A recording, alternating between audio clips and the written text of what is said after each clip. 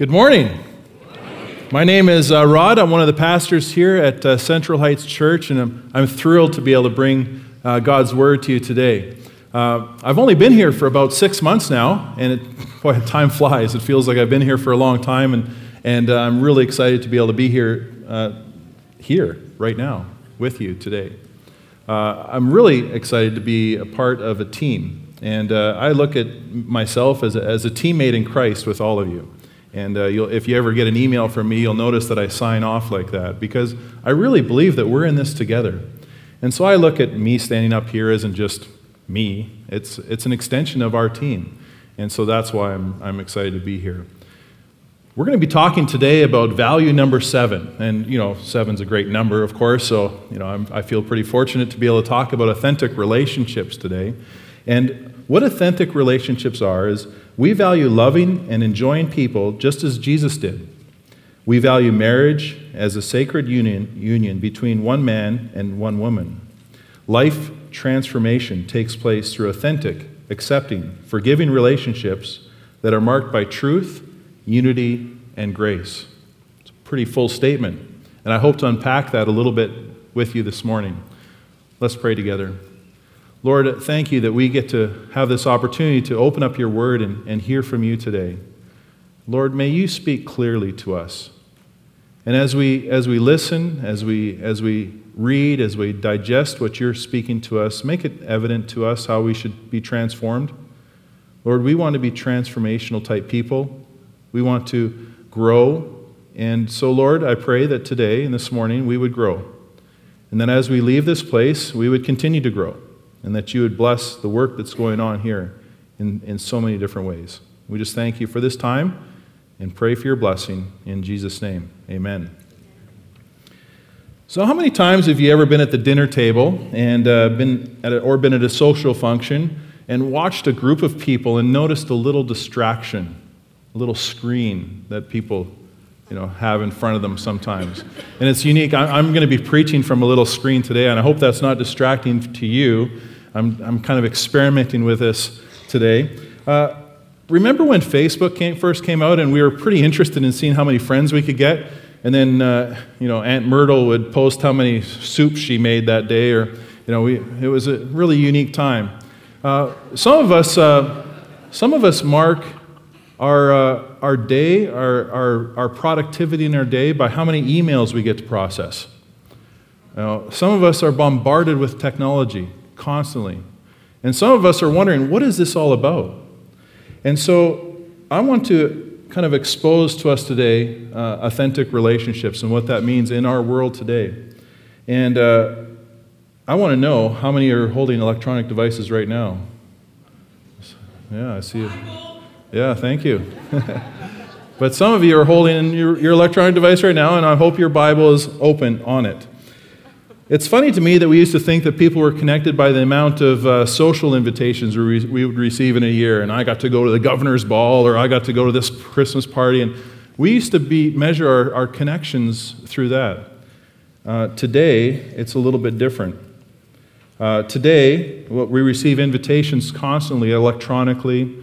We often decline or push that little X button when we get these invitations. And we're uniquely connected today more than any other time in history. And a lot of that has to do with what we hold in our hands or what we type on a keyboard. And what we have to ask ourselves are these connections, these relationships, are they truly authentic? I was fortunate to be a part of a big entrepreneurial, fast-paced, service-focused, customer-driven company for 21 years. Plus, I had a boss who was always happy. Some might even say he was a bit of a clown. And so it was great being able to work with many people and obviously behind the counter, but serve billions and billions in McDonald's. And that was my life for a long time. And it was very interesting to work with mostly young people. And obviously during the day, you'd be talking constantly with your coworkers, and every once in a while a customer would come in. Those were good. But we would chit-chat all day. And believe it or not, quite often the conversation would revolve around what video games were being played. And that was kind of interesting for me. Now imagine working in drive-thru and you're wearing something very similar to this right here, and you're talking all day to a little screen. You'd actually get pretty good at it. And you'd be under a lot of pressure to serve hundreds of cars in an hour. You'd be working fast. But what happened was a lot of the employees would get pretty good at talking electronically. And they would create authentic relationships in some weird way, face to screen. And that's something that I watched over many years. And so let me to explain this a little more fully. I'm actually a bit of a video game junkie. My mom would take me and my brother to the arcade. That's actually a place where you put quarters into a big box, and you play a game that's worse than you're on your phone right now. So I would go to these arcades, and that was pretty cool. And so I've always liked video games. But let me jump ahead to Xbox Live and back into McDonald's. Of course, I would talk at work about the games that our staff were playing, and it was pretty fun, and, engaging conversation.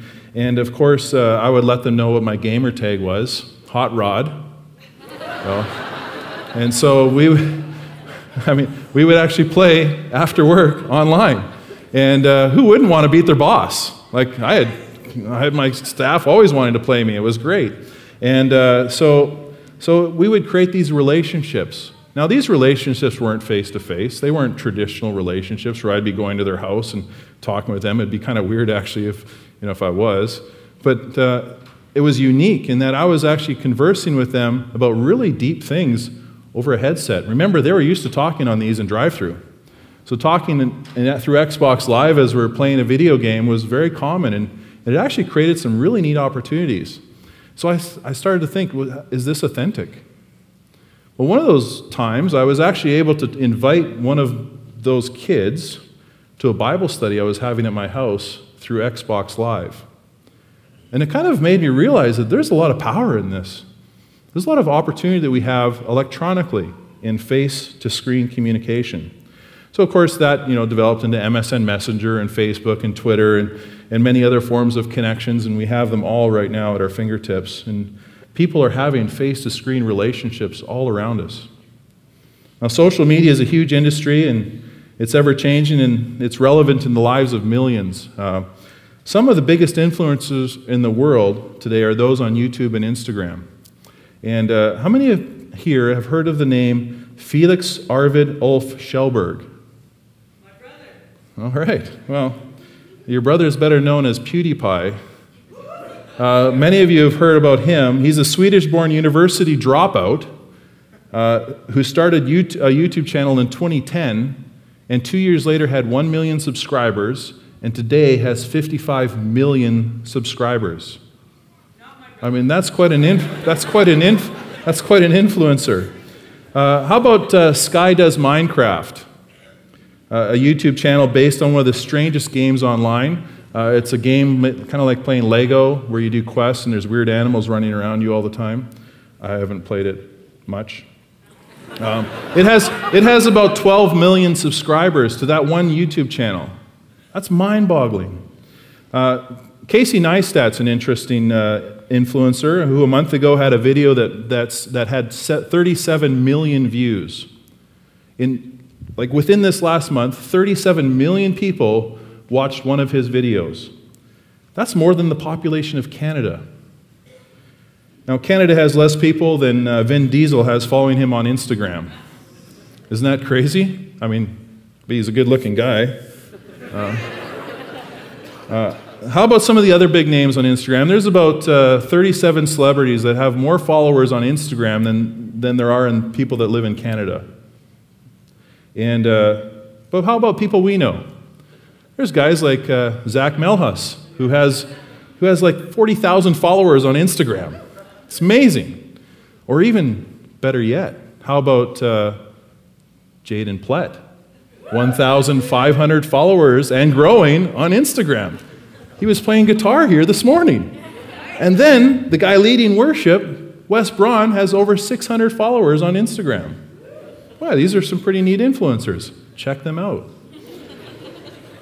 Now, our church has about 230 followers on Instagram right now, and I hope after today That grows a little bit. But I guess you have to sign up. Now, why am I telling you all this? I'm not up here to give you a lesson on social media. That's not why we're here in church, and I don't think you woke up this morning hoping to hear about this. I think and I hope that you came here this morning hoping to hear from God. And so, but this is the world we live in. And unless there's a worldwide power outage, I don't think this is going to change.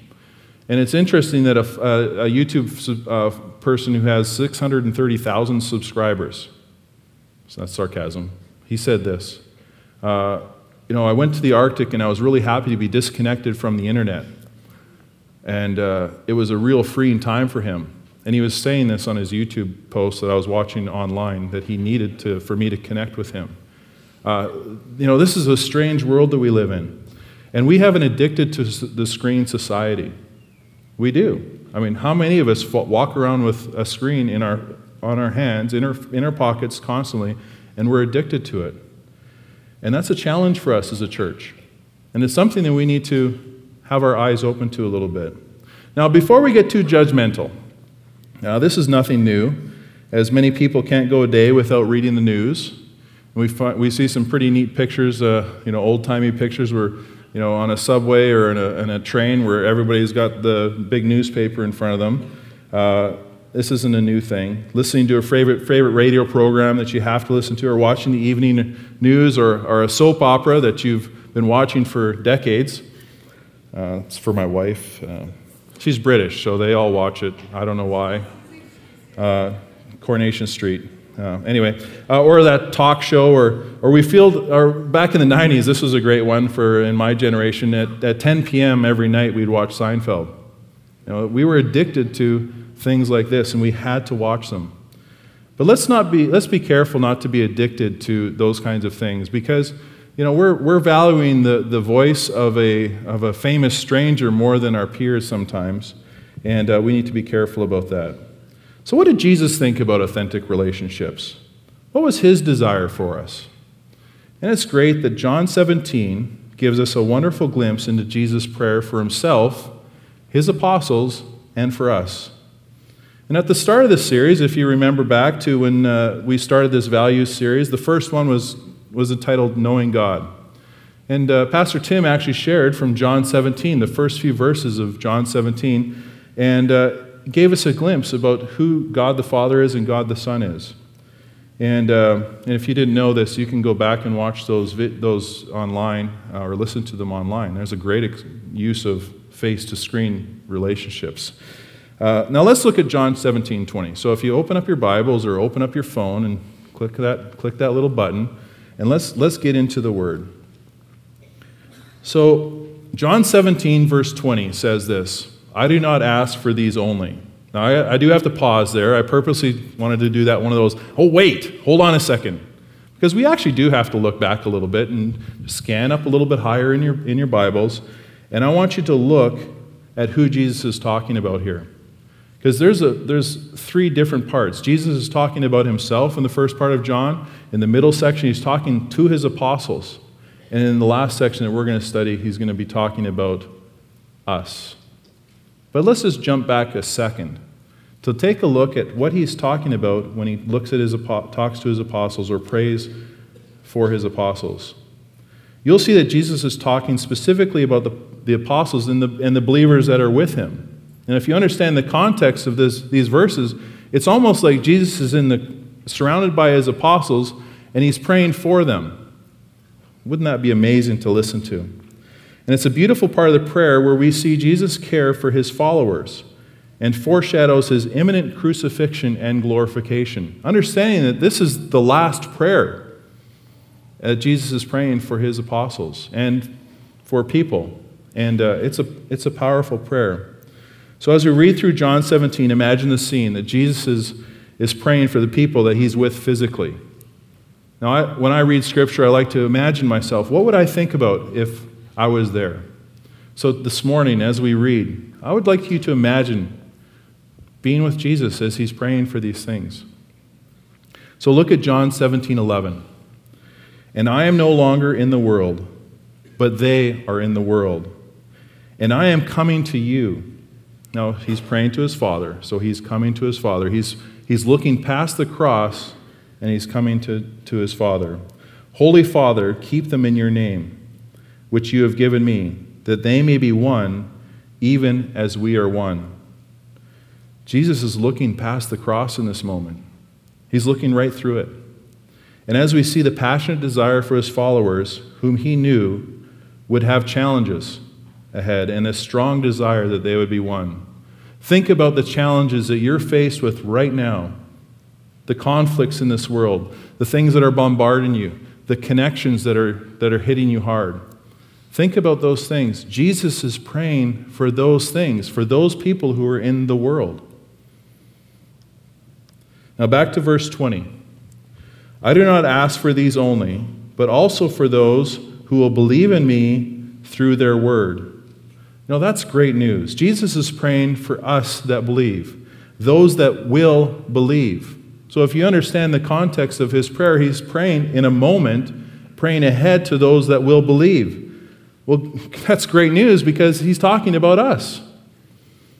It's also an interesting prayer prior to Jesus' death and resurrection in that Jesus is assuming that the proclamation of the gospel will continue after his death. Well, of course he is. He's God. He knows that that's going to happen. But it's an amazing prayer when you put your mind and your physical body in the presence of that prayer.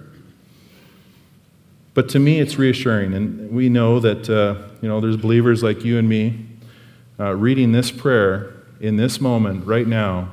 And I hope that stirs your heart to know that Jesus Christ was praying for you in this time, in this world. Verse 21 and 22 reads, that they may all be one, just as you, Father, are in me, and I in you, that they also may be in us, so that the world may believe that you have sent me. The glory that you have given me, I have given to them, that they may be one, even as we are one. Allow those words to sink in. There's depth here. You see the back and forth that Jesus is using in his words to go, I and me, and he and me, and it's powerful. The focus of this is one. One. You see it repeated a number of times. One. So a key to having authentic relationships is the concept of one.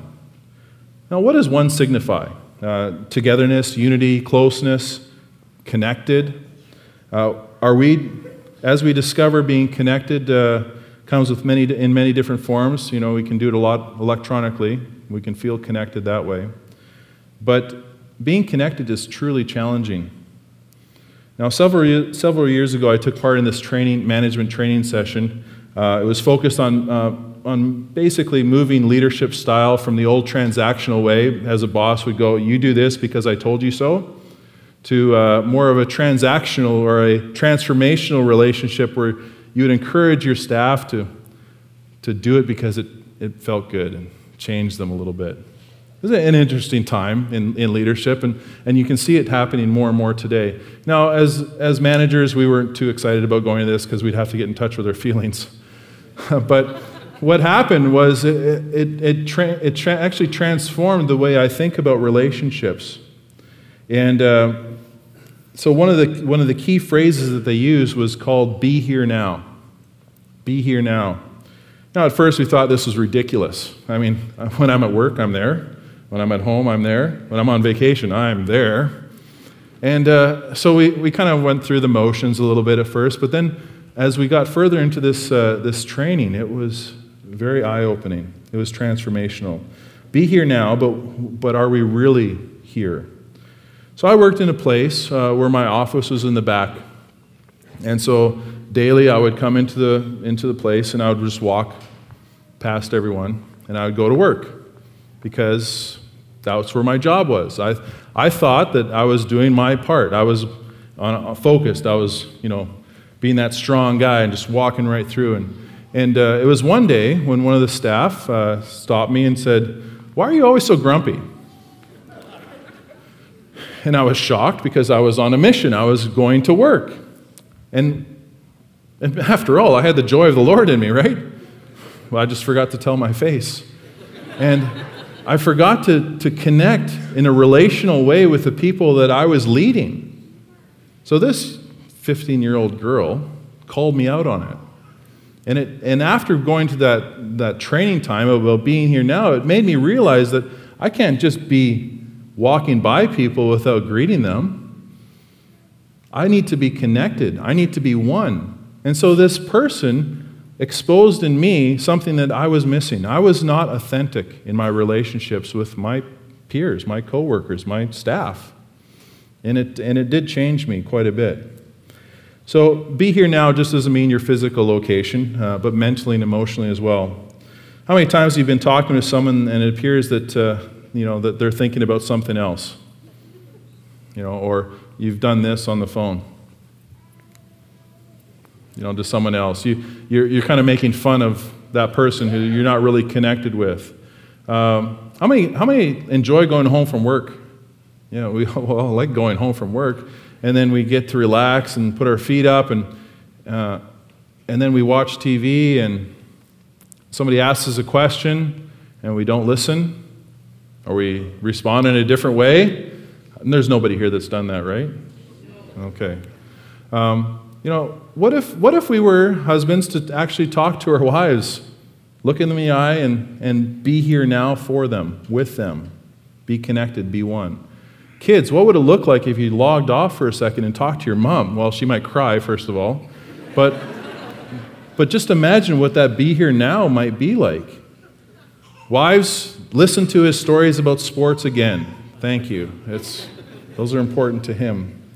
Be here now is going to give you something to develop in an authentic way. And I guess really the question is, why do we struggle with feeling connected?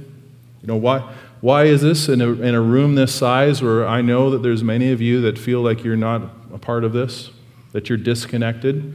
Why do we struggle like that? It's something we all want, yet we have a hard time. We second guess ourselves all the time about if we're good enough, or why would people like me, or what are my clothes good enough, or should I tuck or untuck? I never know. You're not alone. And we need to get together as a people. We need to have some fun together. We need to laugh together. One of the things I love about working here is our staff, we have a lot of fun. And when you come here and you walk down our hallways, you'll hear laughter constantly. It's great. Now, as the boss, I'm kind of, okay, get back to work now, but then I have to remind myself that I'm the one laughing. And we need to make sure that we're demonstrating fun. And as a church body, let's have some fun together. Let's get connected. Let's have relationship together. And that's going to demonstrate that we are one. Now, I know your mom has probably said to you at one point, to be a friend or to have friends, you have to be a friend. Listen to your mom. We need to do that as a church. And be here now demonstrates that we are connected, that we're one. So Jesus prayed that we, his followers, may be one, connected, even as we are one, as he's referring to his Father, even as we are one, Father and Son. This is way deeper than being connected to Jesus. Because we like that. We would like to be connected to Jesus, right? But what he's actually praying for us is not only are we connected to Jesus, but we're connected to each other. And that's messy. That's a challenge sometimes. But that's exactly what Jesus is praying for us in verse 23. I in them and you in me, that they may become perfectly one, so that the world may know that you sent me and love them even as you loved me. Wow, what a full verse. Jesus is one with us, as the Father is one with Jesus, which comes with a promise. Did you catch that promise in there? That we would be perfectly one. Now, does that mean that we're going to be perfect? Absolutely not. But I think we can be perfectly one together. A few years ago, I was the head basketball coach at Briarcrest College and Seminary. I coached the men's team there. And were we perfect? Absolutely not. We had some great moments, and there was times where we'd be in sync when the ball would zip, zip, zip, zip, and we'd play together as one, and we'd score, and we'd get all excited, and we'd have to do it over and over again. But what we tried to do with that team is we came up with this cheer. And the cheer was this. One person would yell one body, and everybody would respond in this circle, and you can imagine that circle. They would respond as for him. So one body for him. And we wanted to demonstrate our connectedness, our unity, that we were working together, and that we were doing it for God's glory. I thought it was a pretty cool cheer. But what it did is it changed how we thought about ourselves. We weren't playing for ourselves. We were playing for our Father in heaven. So can we try this morning? I haven't done this for a while. And so if you could just put your hand up. I'm not asking for anything. I'm just put your hand up like this because you're now in the huddle. You got your hands all together in the huddle. And I'm going to yell one body, and you're going to yell for him. Can we do that? Okay, so we're going to need to turn my microphone off for a second because I'm going to yell, one body! Nice. Let's play. All right. So we see the principles of being one body throughout Scripture. Being connected is important to God, to Jesus, and you see it through the writings that Paul gave to us in Romans, Corinthians, Ephesians, and Colossians. And I love reading 1 Corinthians 12 when Paul rambles on about one body, body, body, body, body, body, body, body. 19 times. We get it, okay? The body. We need to be one. Who doesn't love Ephesians 4? One body, one spirit, one hope, one Lord, one faith, one baptism, one God. What does this mean for us, church family? How are we demonstrating one body here? First, we need to get connected. Second, we need to be here now for one another. We have some amazing ministries that happen here. I'm so thrilled to be a part of this movement, and we got to continue to do more. There's some exciting things. And third, we need to join this movement as one body. Get excited about doing this together. And don't be shy about telling others. Why? Well, remember the end of verse 23. So that the world may know that you sent me and love them even as you love me. We have a mission. That's exciting. And we want to show love to people. The kind of love that God the Father has for God the Son. A genuine, authentic relationship with unconditional love as the glue. Now, some have said that it's that love which actually bonds the Trinity. Now, think about that for a second. The love that God the Father and God the Son and God the Holy Spirit have for one another is what holds them together. Now, it's that concept that Jesus prays for us, that we would be connected with love. Now, the reason that Jesus is praying for us to be perfectly one is so that the world, those who don't yet believe, may know about the Father and His love. God the Father loves us so much that He gave us His only Son. And as Jesus approaches the cross in this prayer, He's praying for you and me that we would know and experience community and love. In fact, that same love that God the Father has for God the Son. Incredible love. A love so profound that Jesus Christ died for you and me so that we could know the Father. Now, I had the privilege of growing up in a Christian family, going to church weekly, came to know the Lord as my personal Savior at a young age, was baptized, attended Bible camps, and went to Bible college and seminary. But after all of that, I really didn't know the depth of God's love until I had my own kids. The moment that my son Brendan was born, he's 21 years old now, and he's about this tall, so he's not a baby anymore. I try to hold him, but he doesn't let me. Well, the moment he was born, I caught a glimpse of what God did for me in sending His Son to earth to die for me, and I was overwhelmed by His love. I was holding my newborn son, and at that moment, I didn't think anybody could take him from me. I mean, it was beautiful. And I realized what God had done in sacrificing His Son for me.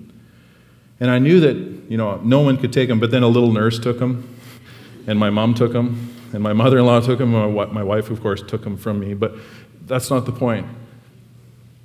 God loves you. And I realized that in that moment of the sacrifice that he made, sitting in that hospital room. And I've got 3 great kids, and I'm reminded of God's love for me every time that I see them. And that's what gives us a tremendous amount of hope. Hope. We have it. In Jesus' last prayer, we find an incredible amount of hope as he looks back through time, through the cross. And so let's journey with Jesus as we read John 17:24-26. Father, I desire that they also, whom you have given me, may be with me where I am, to see my glory that you have given me, because you loved me before the foundation of the world. O righteous Father, even though the world does not know you, I know you, and these know that you have sent me. I made known to them your name, and I will continue to make it known, that the love with which you have loved me may be in them, and I in them. Now, Jesus, when he said, Father, I desire that they also, the people that are around him, whom you have given me, may be here with me where I am, to see my glory. It's an amazing statement when you think about where he is physically at this point. This is before the cross. Now, the apostles were probably right there with him. Now, just imagine what they were thinking. What are you talking about, Jesus? You're talking about your glory? But I want you to catch what it says there in the full statement. To see my glory that you have given me because you loved me before the foundation of the world. Now, to see my glory is amazing. But what we see here in this verse is a big picture, the big picture of the past, present, and future, the Alpha, the Omega, the beginning and the end. You see how Jesus was in the beginning, before the foundation of the world. God loved him. And he's going to look past the cross and see the glory. It's an amazing prayer when you think about it. And when we think back to the beginning of chapter 17 and look at verses 1-3, when you see the eternal life that's proclaimed there in Jesus' prayer, asking for that, and we think about these verses now, coming to the end of his prayer, that gives us a tremendous amount of hope. Doesn't that give you hope, knowing that Jesus is praying for you that you would see his glory? This isn't some fickle thing. This is deep. This is complex. This is real. This is authentic. Now, when you look at the one phrase that Jesus prays, O righteous Father, it's an interesting little title between in verse 25 that marks a unique contrast to the love themes that he's been talking about. Because when we think about righteousness, we think about something a little bit different than love, don't we? The Bible describes righteous person as just or right, holding to God and trusting in him. The bad news is that true and perfect righteousness is not possible for man to attain on his own.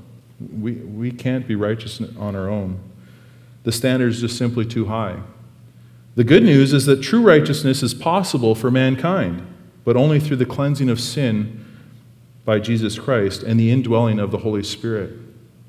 Therefore, God called his Father righteous as he was praying about eternal life. What he has to do on the cross gives us hope that we need for today. So as he was praying that, looking ahead, that should give us a tremendous amount of hope. And on the cross, Jesus exchanged our sin for his perfect righteousness so that we can one day stand before God and he will see not our sin, but the holy righteousness of Jesus Christ. Now, notice the repetition of the phrase, I and them, in verses 23 and 26. That's a powerful statement, as Jesus Christ is praying that we have the same kind of relationship that he has with the Father, that he has with us. It's a family thing. It's a deep bond. It's connection. It's authentic. This connection means something as we look at what the world's definition of authentic is. It's of undisputed origin, genuine, made or done in a traditional or original way. or in a way that faithfully resembles an original, based on facts, accurate or reliable. I like that as we think about our relationships. Are we genuine? Are we genuine in our relationships? Are they made the original way, with time and faithfulness granted to people? Are your relationships accurate, reliable, accepting, forgiving, marked by truth, unity, and grace?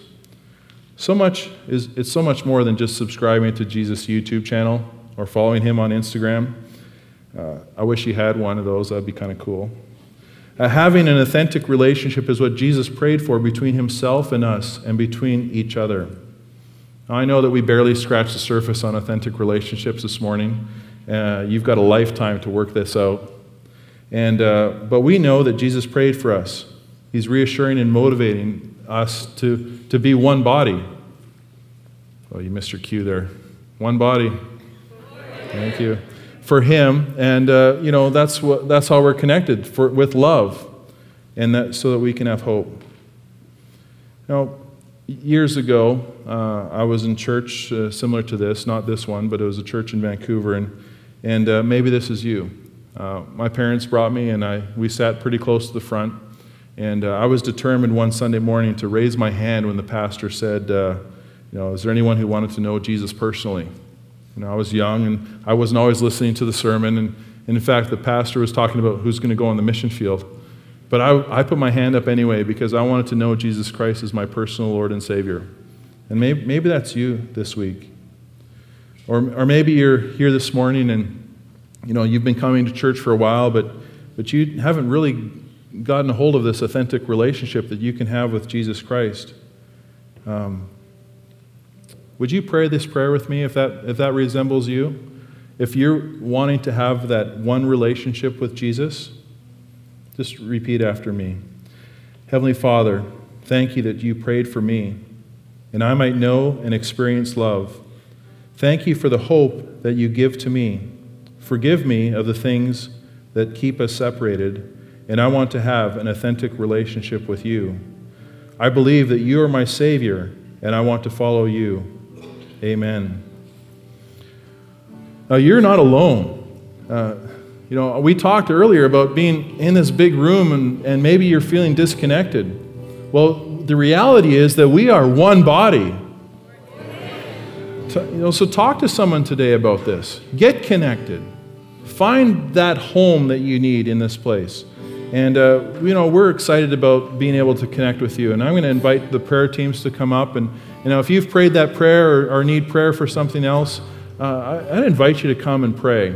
Talk with your friends that brought you or somebody at the welcoming face at the Welcome Center or any of the pastors here would love to talk to you about getting connected and feeling like you're having an authentic relationship here at Central Heights. And we want you to feel like you have that opportunity.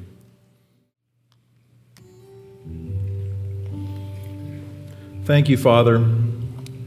Thank you, Father, for sending your Son. Thank you for the sacrifice that you made for us. Thank you, Jesus, for praying for us, for continually praying for us, for interceding for us at the Father's right hand. And thank you that we can pray to you and ask that you would help us to have authentic relationships as you've prayed for us, that we would be connected, that we would be one, that we'd be able to demonstrate love to one another in profound ways so that the world might have hope. So we pray that you would guide us in that. And as we've remembered you and what you've done for us on the cross, may we be reminded daily, moment by moment, of that great love. Amen.